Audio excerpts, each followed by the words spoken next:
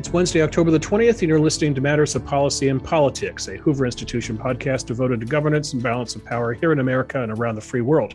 I'm Bill Whalen. I'm Hoover's Virginia Hobbs Carpenter Distinguished Policy Fellow in Journalism, and while I can lay claim to that way too long job title, I'm not the only Hoover Fellow podcaster these days, and if you don't believe me, go to the Hoover website and check it out yourself. That's hoover.org. Go onto that page, click on where it says Publications, then go to where it says Podcast, and you'll see all sorts of interesting things we're doing in the way of history, economics, culture, and libertarianism. You can subscribe to any or all of them. You can also sign up for our monthly Pod Blast, which delivers the best of our podcaster inbox each and every month. Hoover Podcast, just one facet of ideas defining a free society. My guest today is my colleague, Jacqueline Schneider. She is a Hoover Fellow, her research focusing on the intersection of technology, national security, and political psychology, with a special interest in cybersecurity, unmanned technologies in Northeast Asia. She's also a non-resident fellow at the Naval War College's Cyber and Innovation Policy Institute and a senior policy advisor to the Cyberspace Solarium Commission. Before beginning her academic career, Jacqueline Schneider spent 6 years as an Air Force officer, in South Korea and Japan, and is currently a reservist assigned to U.S. Cyber Command. Jackie, thanks for coming on the podcast today. Thank you. And I have to say, I just recently changed my reserve job, so I have the honor now of serving the Space Force. Congratulations. Congratulations. Can you get me some cool swag? I think they're still working on some of that. I look forward to it. A note, by the way, I call you Jackie, as I know you like to go by, which I wholeheartedly support because Jacqueline is an impossibly difficult name to spell correctly. That is so true. Second note is you also go by Jackie Grace on your email. That is a name I love. If I had a daughter, I would seriously consider that. How did you get Grace? Well, I was born on a Tuesday. So supposed to be Tuesday's child is full of grace, but I've never been extremely graceful. So I think it's probably a bit of a miss, but it's, but it's a pretty name. Okay, I'm going to rebut that because you rather gracefully led a group of fellows, including myself, through the process with which we came up, something which we introduced today called our Veteran Fellowship Program. Jackie, can you explain what we've done? Yeah, I think this is a really unique opportunity. The Veteran Fellowship Program, which we're launching this year, it's non-residential, so you're not living here, but it takes veterans from all of the services from a wide variety of different backgrounds and that are all interested in public policy. And the idea is that Hoover provides them with some resources, some access to scholars and the various networks that Hoover has so that you can take these veterans who are really interested in taking their previous service and converting or transitioning that service to more public service more broadly. And so I think we've selected a really amazing group of first cohort that is going to go change the world. Right. 10 fellows in all, representing various branches, and it's a one-year affiliation, right? Yeah. And what are they expected to do in their 1 year with Hoover?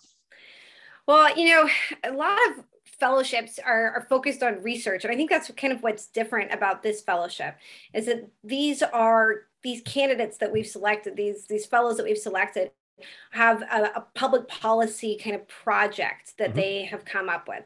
So they're trying to work on issues across the span. Actually, I think we have energy, we have cryptocurrencies, we have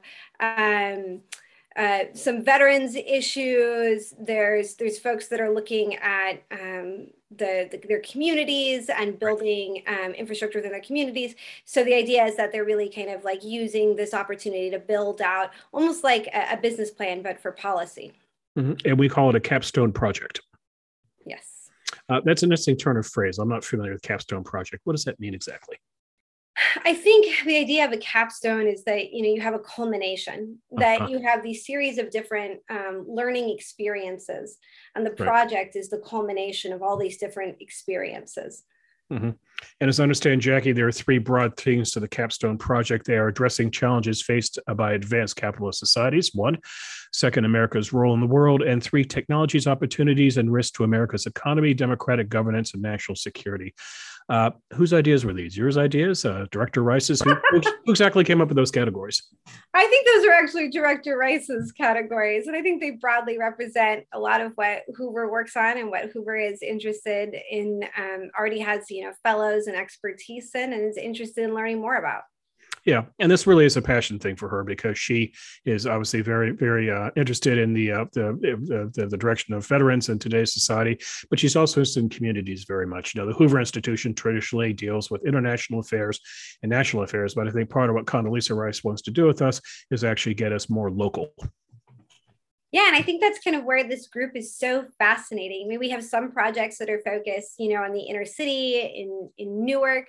We have others that are focused, in Guam, for example. Some that are talking about firefighting, which is extremely apropos in California. The wonders of all wonders, it rained this week.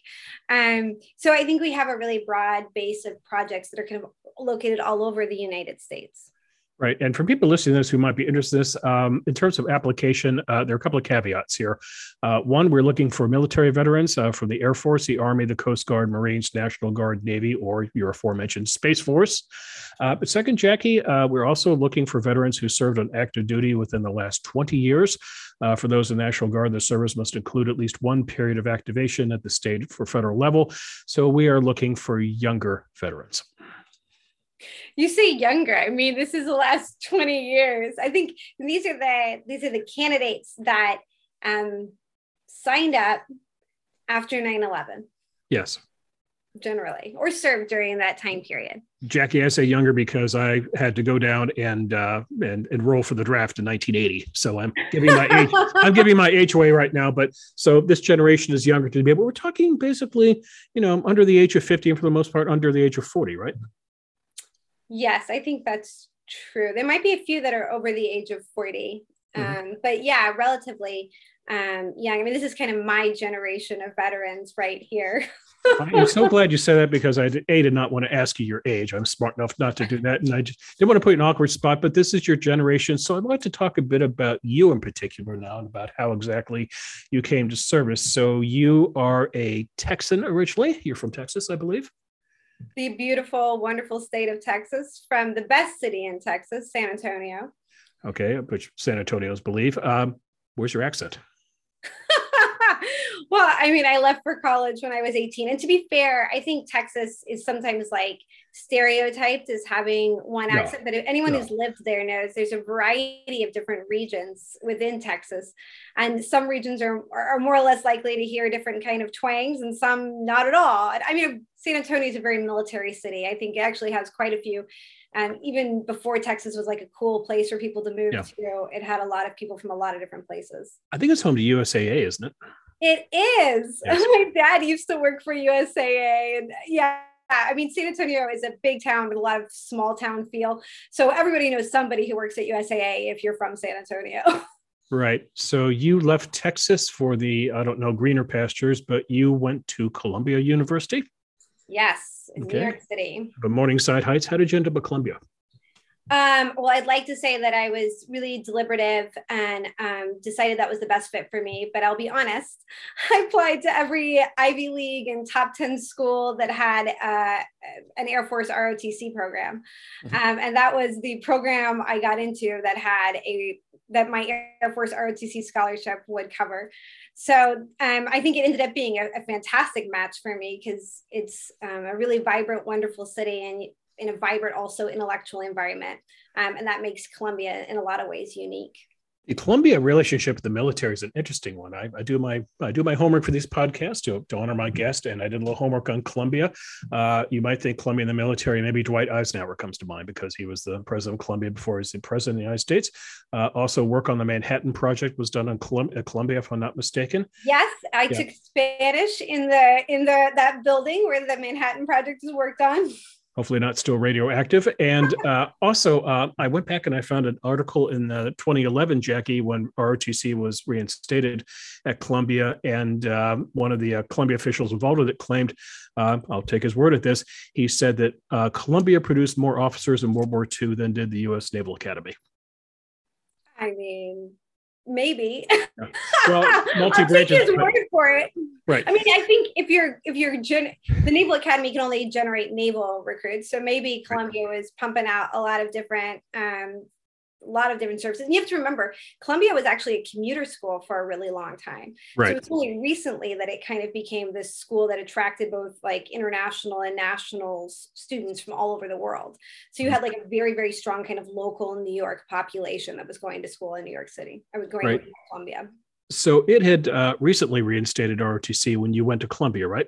Yes, it was a very, very big debate when I was there. And I did Air Force ROTC, but I did it up at Manhattan College. It's actually in the Bronx, even though it's called Manhattan College. So I never wore my uniform on the campus, just I didn't have to. Like I would wear it up to Manhattan College. But I used to get pamphlets from people, walking around, ROTC people are awful. The military is bad. And they'd hand it to me. And I'm in the class with these people. It's like, oh, I'm in ROTC. Like, do you think I'm bad? So I was there kind of in the midst of this debate that they were having about bringing ROTC back. And I was there, as we made the decision to invade Iraq, and we had just gone into Afghanistan, because I actually started on September in 2001. So I signed my ROTC paperwork September 10th, 2001. Wow. So it was just, it was a very heady time to be in New York City, but also a very heady time to be beginning your military career, and really like at the beginning of a very new civil military relationship in the United States, I think. Yeah, I'm curious about this relationship. I have a very personal stake in this. My father was a Navy ROTC product way before you and I, 1956, University of Virginia. And for him, it was a life-changing experience, Jackie, because he went to a school in Western Pennsylvania, a steel town outside of Pittsburgh, and he might have had a good life with ROTC, but it had been very limited horizons. ROTC plucked him out of that existence and gave him a choice at colleges. It's interesting. So his choices, Jackie, were the University of Virginia, where he ended up, and Cornell and Pennsylvania. And it's a very funny story. My grandmother, his mother, desperately wanted him to go to Cornell. My father took a trip to Ithaca in the dead of winter, and then took a trip to Charlottesville in the springtime, and decision made right then and there. But the point is that elite universities were taking in elite students, and ROTC was their path. Now it's kind of an interesting relationship right now. You mentioned Columbia's relationship where you had to go down to Manhattan to drill. If we look at Stanford right now, it's the same relationship here as well. I think you have to go over to Berkeley to drill if you're in the Navy. And I think does Air Force, I think we have Air Force on Stanford, don't we? Do you go down to Santa Clara, or is that the Army that goes down to Santa Clara? I think one or the other. Yeah. I mean, I think it's what they call these are crosstown schools. And so like in the Boston area, for example, you have tons and tons and tons of schools. It doesn't make sense for everybody to have an ROTC program. Right. So you generally have like one ROTC program in the metropolitan area. And then those are called like crosstowns. Right. Sometimes they're crosstowns because, ROTC has been burned out of the campus, which is what happened at Columbia.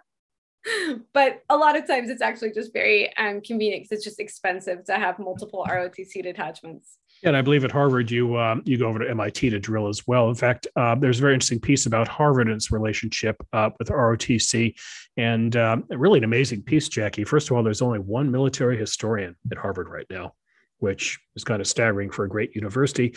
But the column, it was a not-bad piece, actually gave the impression that at Harvard, ROTC is kind of frowned upon, that others there kind of look down on it. And it's a sort of attitude that we're not going to train people for the military. We'll let other universities deal with that. In other words, and there's a sort of a carryover to Vietnam and the idea that we'll let less fortunate people go off and fight our wars for us. I don't know if you encountered that at Columbia, but we did a Goodfellas episode yesterday with H.R. McMaster, and we talked about this because our focus was on Colin Powell.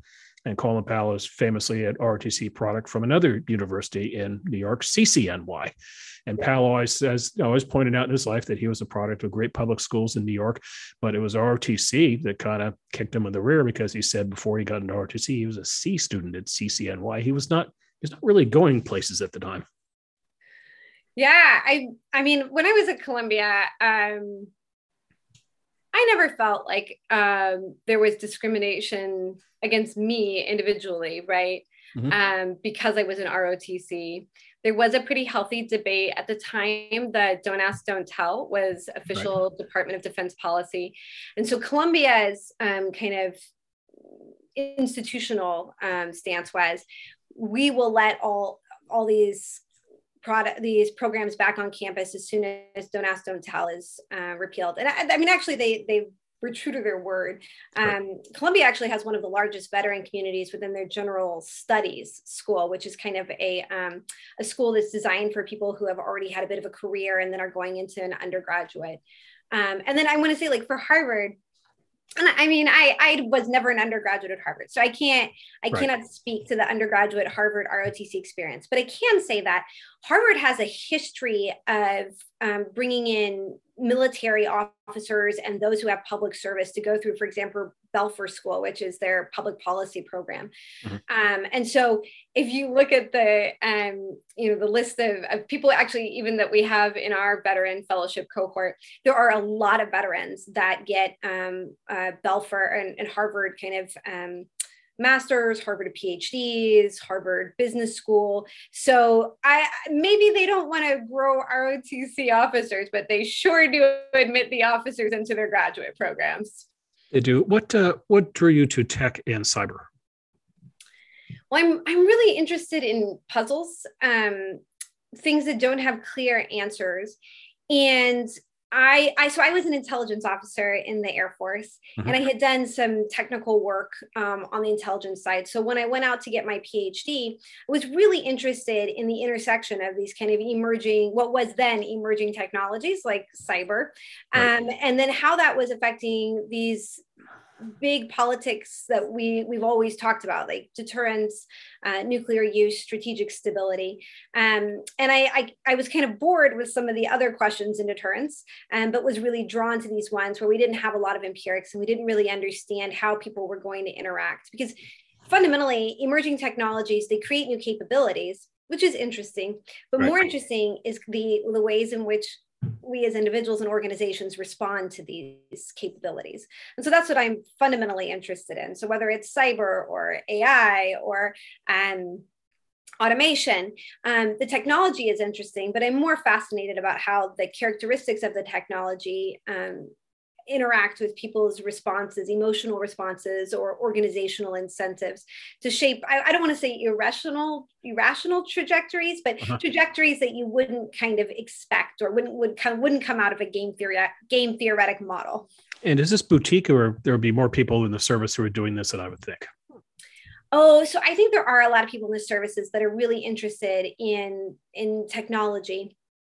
I think there's actually a general fascination within the American way of warfare about technology and using technology as a substitution for, especially in recent years, kind of manpower and concerns about casualties.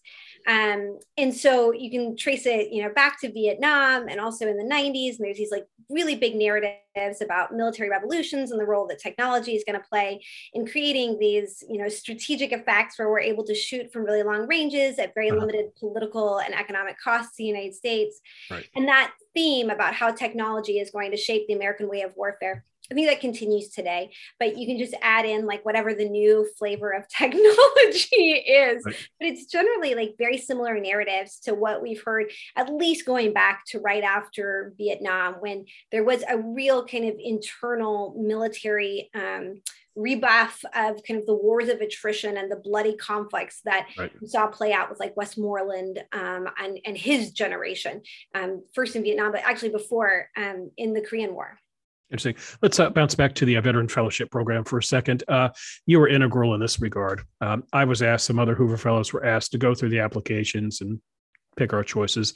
And I had a problem. Everybody was great. Everybody had a good story to tell. And I wanted to give one to everybody, but I had to decide kind of who was more worthy than others. But you were dealing peer-to-peer. You were dealing with fellow veterans. So tell me what you were looking for with the applicants. Well, I think first and foremost, I really wanted our fellowship, at least this first cohort, to represent some of the diversity of experience, because the post 9/11 veteran, it is not easy to define. This is not a group of people that they weren't even in one place, right? So a post 9/11 veteran could have spent a lot of time in Iraq, could have spent a lot of time in Afghanistan, could have actually spent their whole career in Asia. And, you could have people who served in the 90s and then served after 9/11. And then you have others who joined after 9/11, right? And those are different kind of relationships with service and different perceptions of threat. And so I think you have this wide variety of experience. And so what I was looking for is, can we reflect some of those wide varieties of experiences? And then as a veteran who has transitioned to my civilian life and taken things that I've learned from being a veteran into my new kind of life and in my concerns about, public policy, I was really looking for veteran candidates that had a strong sense of what they were going to bring to their communities through the project. And so I think I was very concerned that I didn't want us to only just pick people who look really good on their resume, right. The Harvard grads, for example, but that we also, because that's not every veteran's experience. It's actually probably not the majority of veterans' experience. But that doesn't mean that they're, all these people bring something very unique and interesting and important to what service is after military service. Yeah, so I'm glad you mentioned some of the characters of this young generation of veterans, because I at all times I go through pop culture and look at veterans, and it's really interesting, Jackie. If you look at the World War II veterans, for example, the Greatest Generation, they're lionized. You see productions like Saving Private Ryan, Band of Brothers. Boy, it helps when you have Steven Spielberg and Tom Hanks in your corner. Sometimes it's sentimental. And I don't know if you've ever seen the movie The Best Year of Our Lives. It's a 1946 movie. You should watch it. It's William Wyler, the great director. It's the highest grossing film since Gone with the Wind, by the way. It's a story, Jackie, of three servicemen who come home from World War II. One's an Army Air Force bombardier. Another one's a Navy petty officer. Third one's an Army sergeant. And it's about their struggles adjusting to civilian life. And it's very realistic, and it's very, very heart-rendering. Vietnam veterans, on the other hand, they have been treated brutally by pop culture. My God, where does the list end? The Deer Hunter apocalypse, now Coming Home, Full Metal Jacket, Born on the 4th of July, just movie after movie, just about trauma, victimization, not being wanted back in America, dealing with their service and so forth. But this generation, now I know we're still kind of relatively new in the process. The wars are still rather fresh, if you will. But when we look at the under 40 crowd, let's focus on the under 40 crowd of vets, those who, did maybe 10, 15 years or so, and now they're cycling into the public sector. What are the challenges facing them, Jackie? Well, I think there's an outward perception of what this identity is. I think that's a challenge. Yeah. Because I think my generation of veterans at this point might be more conflicted about what the meaning of their service has been than I think the public might understand. Is it the notion of a good war, or is it more complicated than that? I think there is the notion of good war, but I think we're really, really trying to reconcile what the last 20 years of Afghanistan needs for my generation. Yeah. My husband's a few years older. He was a 2001 Air Force Academy graduate. Flew F-15s, right? F-16s, yeah. And it's his 20-year reunion coming up, and he's really ambivalent about what the meaning of the last 20 years of his service have been. Mm-hmm. And I think that is that reconciling, because there are some of this veteran community that gave an extraordinary amount in these conflicts, extraordinary, right. Sacrificing. In general, I think there was a real focus on you got to sacrifice family time. You need to deploy all the time. And I think there's a whole group of people who are wondering, did I get let down here? What did we do wrong? Was it us? Was it our politicians? Was it not really the public? I think that's different from Vietnam. I don't think anyone here thinks that it's not the public supporting the military. Right. So I think that's a real challenge, is this feeling of being conflicted. And then I think the other really large challenge is, navigating the Byzantine bureaucracy and administration that is kind of veteran support. So you have all these great benefits that you qualify for as a veteran, and a lot of them are very well deserved and really important because they're tied to what happened on the battlefield. But the way the government has just really not invested in information technologies or reforming bureaucracies. And I think it becomes very, very difficult for veterans to get all the benefits sometimes that they are allowed. And so I think that's a bit of a challenge as well. That's interesting. What about the path into college, or do veterans tend to already have college educations? In other words, we look back at World War II, and it's the narrative is you come out of the war, then you go to college. It's George H.W. Bush. You go into college, you go on with the rest of your life. So, I mean, there's some extraordinary benefits that Congress had given the military after 9/11. So that I'm a post 9/11 GI Bill recipient. I use them to help fund some of my PhD. Mm-hmm. And so this extraordinary opportunity for folks to have basically a free education once they left active duty service. I think it's 6 years of active duty service. Mm-hmm. So that's a really great asset for the enlisted folks. And then I think there was a lot of focus, at least, I mean, I served in the Air Force, a lot of focus in the Air Force on making sure that our enlisted force that's coming in without a college degree are getting the opportunity to go to the community college of the Air Force, to do online undergraduate programs. So, I mean, I'm not an expert in this, but I would hazard to say that this is probably the most educated force ever.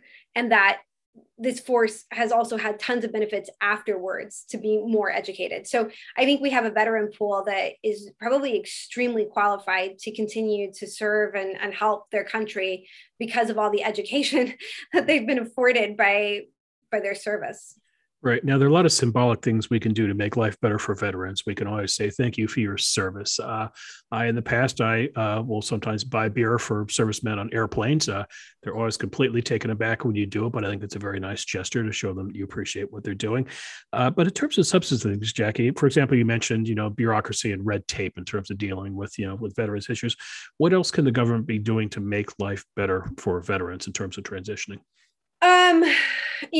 Some of it's just easy stuff, like make it easier for veterans to access their records, make it easier for there to be a transition between the medical care that they're given in the civilian side and the medical care that they receive. I mean, I have no idea where all my records ended up.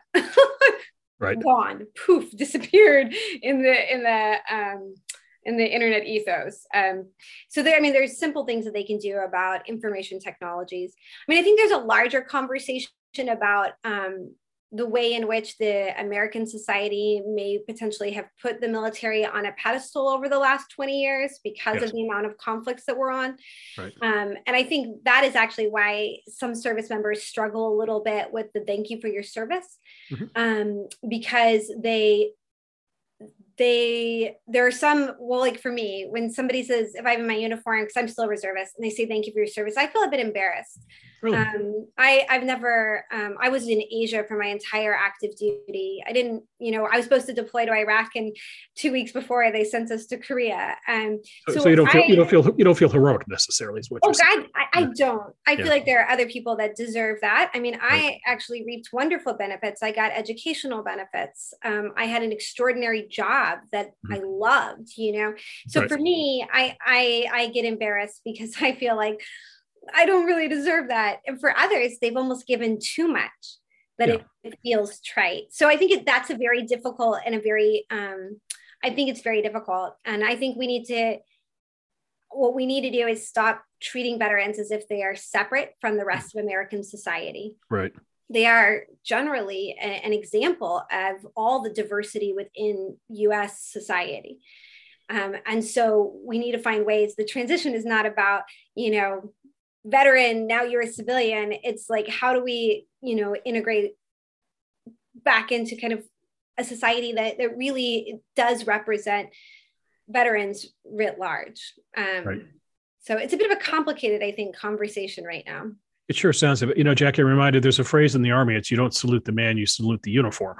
So when people are thanking you for your service, in some regards, it's not to slight you, but they are in some regards, they're honoring the uniform and what it stands for, I think. Yeah, I think that's true. I think sometimes, though, those who served or are veterans have a conflicted relationship about the uniform. The other thing about the uniform is that it makes mistakes, right? Anybody who's worked with the Department of Defense knows that the Department of Defense has tons of problems with innovation, tons of problems with buying the right technology. They spend huge amounts of money on things that are ridiculous. They make it's a giant bureaucracy, right? So you have this like conflicted relationship, especially like for me, I served 6 years active and I've done 10 as a reserve. My husband's done 20. you've seen like problems that like haven't been fixed over 16, 20 years. And so you're proud of your service, you want to serve, but like you want them to do better too. And I think you can be a patriot, and I think you can be proud of people's service and thankful for their service, and also still hold the Department of Defense accountable for making better choices in how they man, train, and equip. Can you explain to me your doll collection at the Naval War College? Yeah. So when I used to work at the Naval War College as a professor. It's in Rhode Island, right?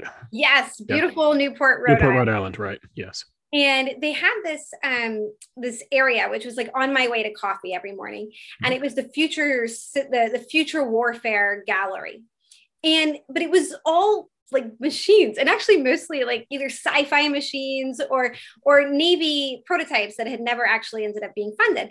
And every time I walked through, I thought the future force is about the force. Like, where are the people in this? We never talk about manpower. We're so focused on technology.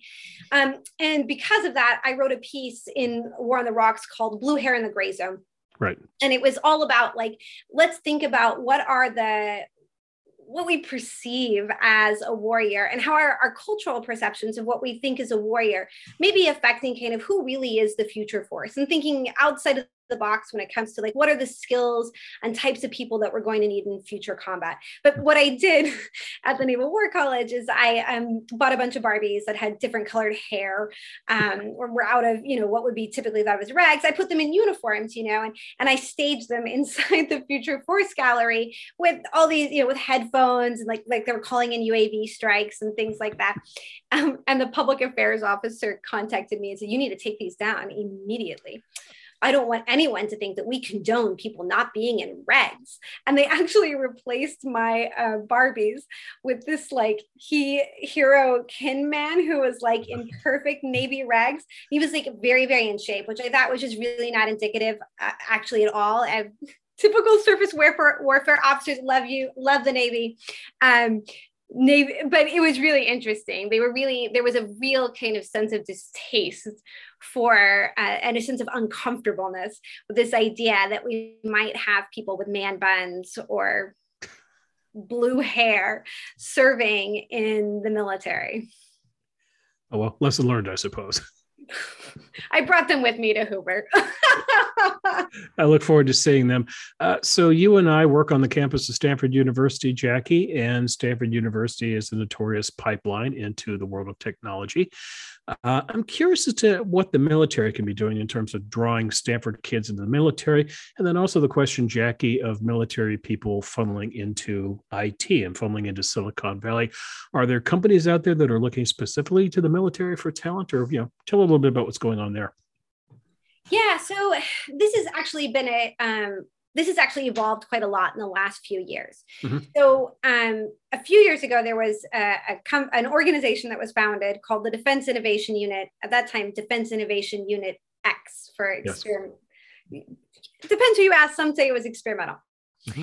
And that was led by a gentleman named Raj Shah, who is actually now affiliated here at Hoover. And he created this outpost inside of Silicon Valley, which was really the first Department of Defense outpost, which was focused very specifically at commercial technology. So I'm not going to go necessarily to Lockheed or Boeing and ask them to develop something for me. Right. I am going to use my networks within Silicon Valley, know what emerging technologies are coming up, and I'm just going to buy it off the shelf. And so this was a really innovative idea at the time. But since then, partly because of DIU and now their new leadership under Mike Brown, I think they've become a bit of like a center of gravity. And now there are a series of fellowships where you're taking people from the active duty and you're placing them inside Silicon Valley companies, as well as there are kind of going the opposite way where Silicon Valley companies are explicitly recruiting veterans for different types of positions.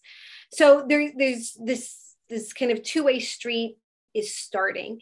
And I think we are seeing more of, personnel exchanges, but there really are, it's still very siloed within communities, so you're not going to, if you're a serious like naval surface warfare officer, you're not going to get off the surface warfare officer track to do these tech fellowships. Just like if you are a fighter pilot, you're not leaving the jet where you're mission qualified for to do these tech tracks, so it's still kind of siloed within maybe like the information warfare community or the cyber community or the acquisition communities.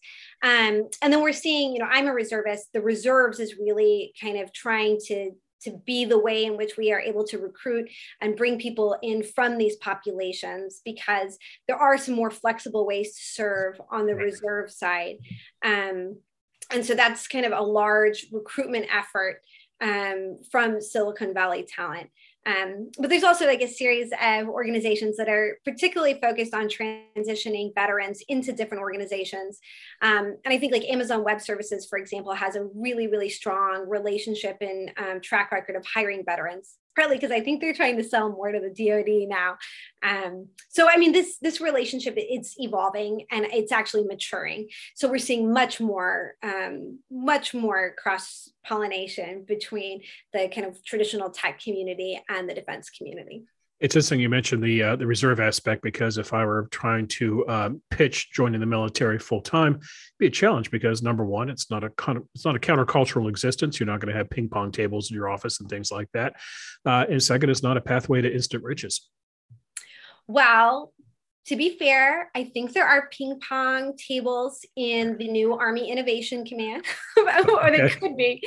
And at a time, there was a Defense Innovation Unit offices in Cambridge. They no longer have them, but they were like very trendy and very cool. And there's a series of these little like startup organizations in like Austin, and they have these, they call them software factories, right? Where they're like doing software development, where they try and emulate actually the look and feel of Silicon Valley. But you're right about riches. I will say this, and for anybody who's listening, who's interested in serving, generally at the lower ranks, you're going to be making very decent pay. We usually can attract at the lower ranks. So I can attract somebody to between an 01 and an 04. Right. My harder problem is attracting folks that are kind of more established in their career, because the max that we're going to pay somebody in the federal government is about 178. This right. Around this. And it's really hard to take somebody who's making $400,000 and has built a lifestyle on $400,000 to then serve for 178. The other difficulty is the ethical problems. There's a series of laws that make it very difficult if you have investments in companies that might do business with the DoD to then serve. So these are good. I mean, you have these rules there for a reason. These are ethical reasons, but it does make it harder sometimes to bring in top talent from the technical side, from the industry in general into the DoD. So good intentions on the rules, right? But it is really difficult. So is it a challenge to keep people after 5 years, Jackie, or 10 years? What's kind of the cutoff? I don't know what the current cutoff is. So there's going to be some personnel who's listening who actually knows. So I think for a lot of branches, part of interrupt, 20 years is usually kind of the magic number. Some branches, because at 20 you can, cash out and get benefits and all that, and you become a Beltway bandit or something like that. But how is it different for cyber? Well, I mean, first off, a lot of this, whether the Department of Defense is actually transitioning to something that looks more like a 401k, the blended retirement. Right. So there are other options besides the pensions. That's going to change people. On the cyber side, it is very difficult. Retention is extremely difficult. Where we get retention is in the officer corps, right? So these are not... we're actually losing the young talent generally more likely. Officers are generally not technologists themselves sometimes, but they're not trained to. Like officers are trained to be generalists. And so these people are actually less lucrative on the civilian side than some of our real technical prowess, airmen or young Army folks that are like working, for NSA, and they're 23 and they're doing crazy things. Those are a little bit harder to retain, but it's easier for me to retain the officer corps. But there are there's new ways that we can hope to bring people in. There's this thing called the Cyber Accepted Service, which was hoping to bring in civilians without having to go through the archaic and arcane processes of USA jobs.